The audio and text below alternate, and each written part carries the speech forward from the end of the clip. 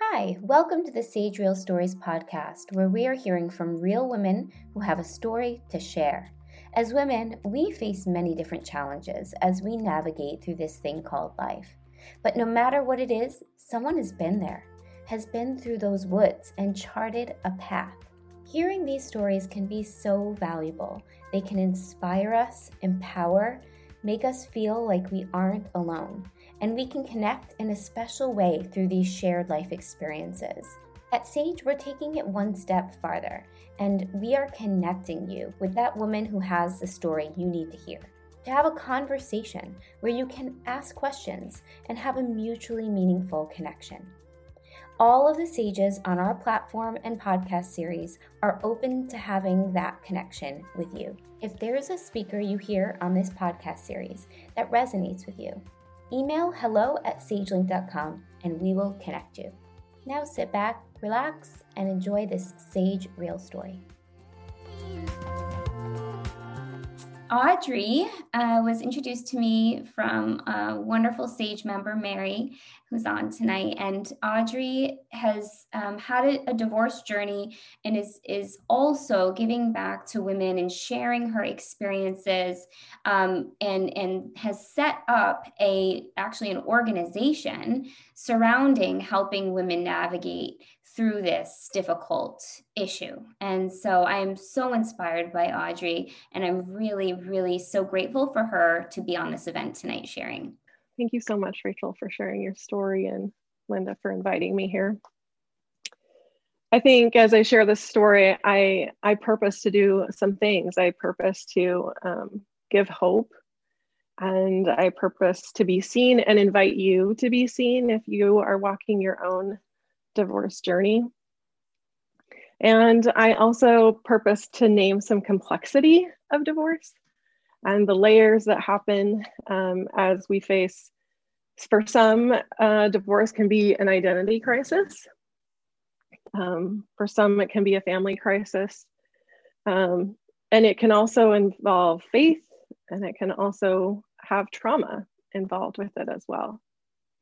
So it can be a very complex experience for people, depending on what they've experienced growing up in their homes, or maybe the faith community that they're in, or even just the social pressures that are out there that they have in their worldview. And so we all lean into those differently. But I want, ultimately, as I share my story, to help me and to help anyone going through this or coming alongside someone, is to grow in acceptance. I really do believe that acceptance ushers in grace and freedom. And I would say that judgment ushers in shame and defeat, and it will have you be stuck. And so those are the things that I have learned in my journey. And I give you permission to not judge yourself. And I give you permission to not judge others, that you can just lay that aside and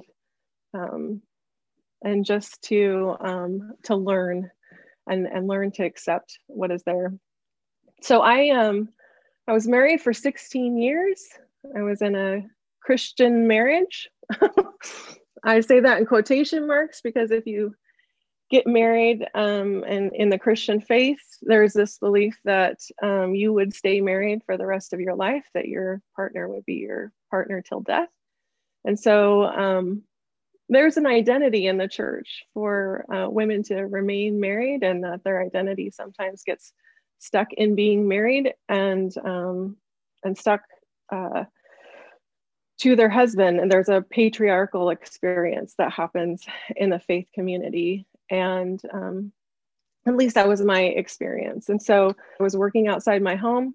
I had 2 girls, and at the time they were 3 years old and 5 years old. And my husband came to me and said, I no longer want to be married. And I wasn't quite sure what to do with that. And I didn't want to give up on a marriage. I then learned that the reason for his wanting a divorce was because he was seeing someone else, and he had chosen to start a relationship with someone else and hide it from me. And it was very traumatic to be holding space for my children and to have someone choosing to be deceptive and not open with their choices. And so it took us, from the time that he told me that he wanted a divorce, it took us 2 years. It was a traumatic experience for me to go through. And it was, I think what made it hard was I was in a faith community that, while they were suggesting that, you know, he had made these choices and I could walk away from it, there was still my parents, my ex-husband's parents. We are close. I didn't lose my in-laws. They were all praying for the marriage to be reconciled. And that's the miracle everyone's praying for, is this reconciliation and these things to turn around. And what happens if it doesn't? Does that mean there's something wrong with me? And did I not pray hard enough, or did I not do the right things? And my children were really struggling and didn't understand why their dad wasn't there. And to some degree, I didn't understand either. I had, fortunately, some people who came alongside me, but the reason why I do the work that I do is because the women that came alongside me, while they had great compassion for me, could never really hold my story and the pain that I was feeling, because they were married women who were purposing to love me where I was and carry my burden, but they just didn't understand the ripping apart that was happening deep down inside of me. I didn't understand those pieces of what was happening until after my divorce was complete, and began leaning into spiritual formation and understanding that a lot of the tension and pain and trauma that I was experiencing was from a worldview that God hated divorce, and that if I divorced, that I would be doing, like, it was an outcast. And that's what I experienced in the church, really, is while I showed up and people were there, there was still this at arm's length. People didn't know how to talk to me. People would make small talk, but it was just, it missed, I guess is the best way to say it. I do the work I do so that women who are going through their own divorce journey, whether they want it or not, it is painful. Whether they are pro-divorce or whether or not they're fighting for their marriage, it is painful on both sides. And it's really not my, I don't purpose to say they need to reconcile their marriage or they need to get divorced. I don't stand in a flag that says what that needs to be, but I do believe that you will know when you know. And I believe that your journey is worth every tear you cry. You are valuable, and you have a voice in it, even if maybe your voice isn't being heard in the way that you need it to be. And so that's what Saturated Grace is about. So I've formed Saturated Grace as a place for women to be involved in small groups where we look at, we start by looking at our worldview, really, to understand what is underneath, what is causing the tension that's happening, and to give you support, a place to be heard and known, and that your journey is for you to learn to trust yourself and trust the spirit within you, whatever faith that is, whatever that, it doesn't have to be a Christian worldview, but we purpose just to provide healing and hope, a pathway to overcome the trauma that is there, and to speak to those things and name them. Through those groups, there's also opportunity to be with other divorced women or other women going through other hard just hard life events, and they need that support. And then I also offer coaching or spiritual direction, one or the other. Sometimes people need more individual coaching that says, I need some more direction as to what are the next steps I need to be considering. Divorce is complex because it deals not only on an emotional, social, physical level, right? But you also have the dynamics of splitting a household and who gets the house and the legal side of it and all those different layers that come with it as well. And making those decisions for yourself can feel very overwhelming because we don't know what it's going to look like on the other side. We hope and know that we're doing the best we can. And that's what I've learned, I guess, is that grace is sufficient, whether you stay in your marriage or whether you divorce, that you will be loved no matter what, and you are not alone. And so that's why I'm here.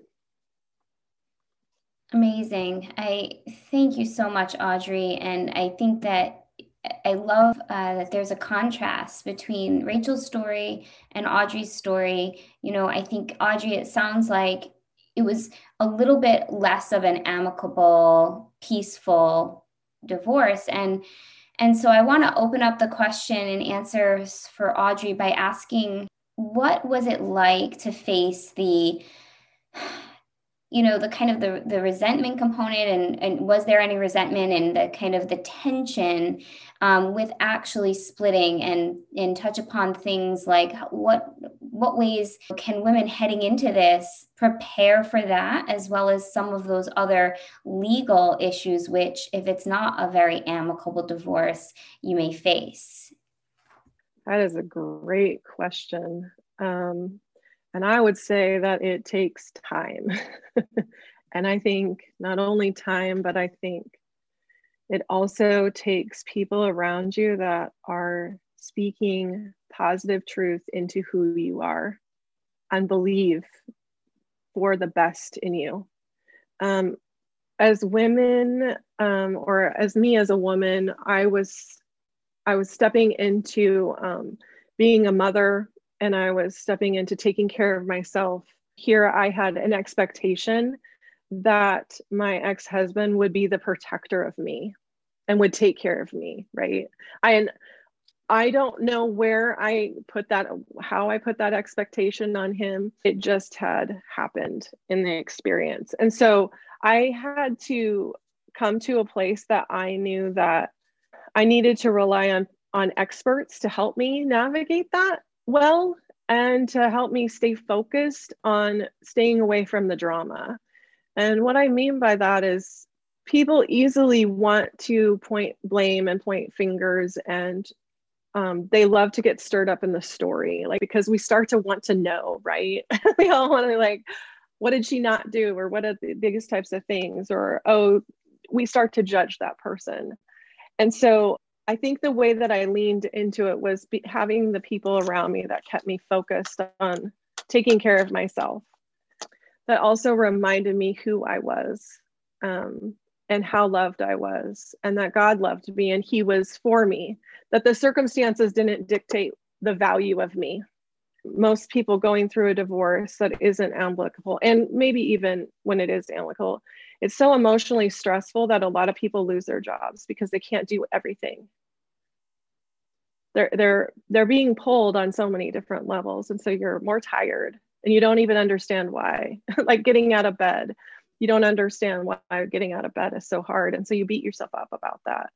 And so those were the things that I learned, learning how not to judge myself for those things, and giving myself permission to be like, today I have to call in sick today, and that's just the way it is. That's the only way I'm going to survive. And then having a lawyer who said, this is the path we're going to take, and this is the way it's going to be. And I needed someone to just do that for me, so I didn't have to, because I wasn't in a position I parallel parent, which is very different. Not many people would know that. We can still be in a room together, but we parallel parent. It's very hard to parallel parent with kids. And so you're making decisions in a way that are different than a co-parenting experience. One just clarifying question to what all the amazing information you just said. If, lining up a lawyer to set a path for you, we are going to be having a workshop on more logistical components of the divorce journey. But, do you think women are able to find affordable legal help? And if so, where could they look? Oh, it's so hard. I would say affordable legal help is probably the hardest thing that women navigate. And I don't know. I know the statistics I think they're getting more and more skewed, that are more favorable for women who are working out of their homes. So a lot of the statistics show that women who were getting divorced because they weren't working outside of their home really were going to suffer financially from a divorce. And so a lot of people chose not to divorce because they didn't have skills to fall back on and so forth. And they couldn't imagine living in that experience, right? How do I become the primary decision maker? So that is changing as women have been more in the workforce and have more skills to pull from. Affordable legal counsel I would say it's a by state, by country, depending on, you have a global network here, Linda. So it really just depends on what resources are available. I'm out in Oregon.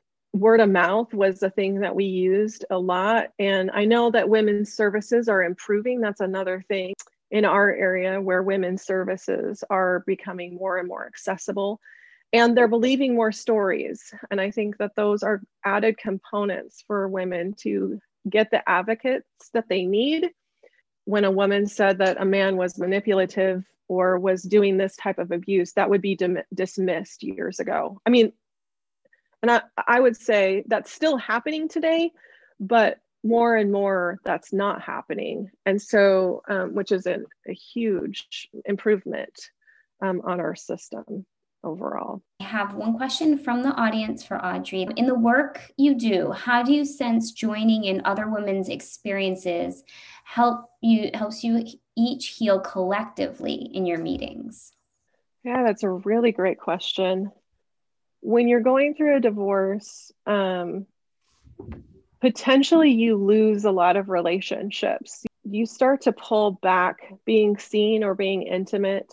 You actually need that social engagement to heal. So one important thing to know is that to receive compassion or to be compassionate, you have to learn to be compassionate with yourself first.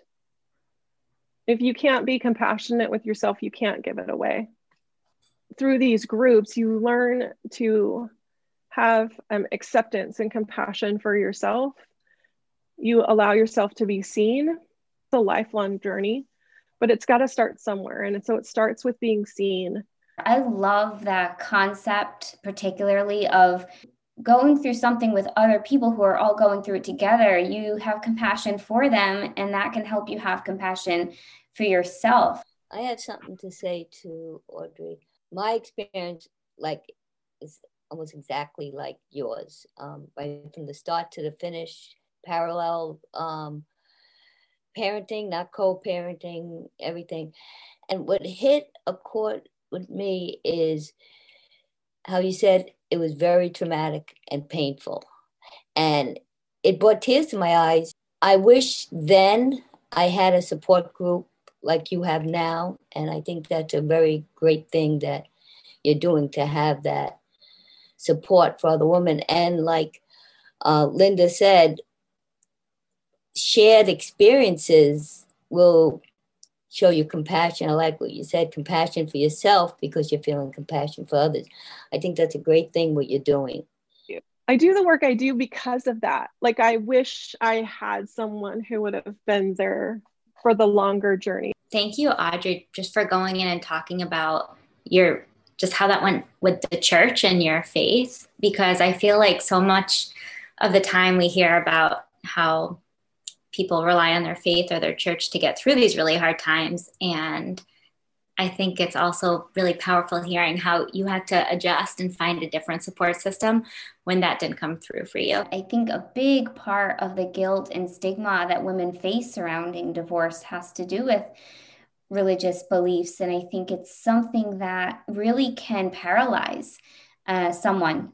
I'm so grateful to the speakers who come forward and share their stories, because I think it is so valuable to hear these women speak of how they've gotten through really sometimes very difficult issues and have come out the other side, and that we're not alone in what we're going through. And it's in line with the mission of our platform, which is a digital platform where you can go and actually match for a conversation with a woman on hundreds of topics. And this is one of them, where you can connect with someone who's going through this or whatever it is that life brings you. I hope you enjoyed this Sage Real story. Remember, if you would like to connect with the speaker you heard for a conversation, to ask any questions, and just connect, email hello@sagelink.com.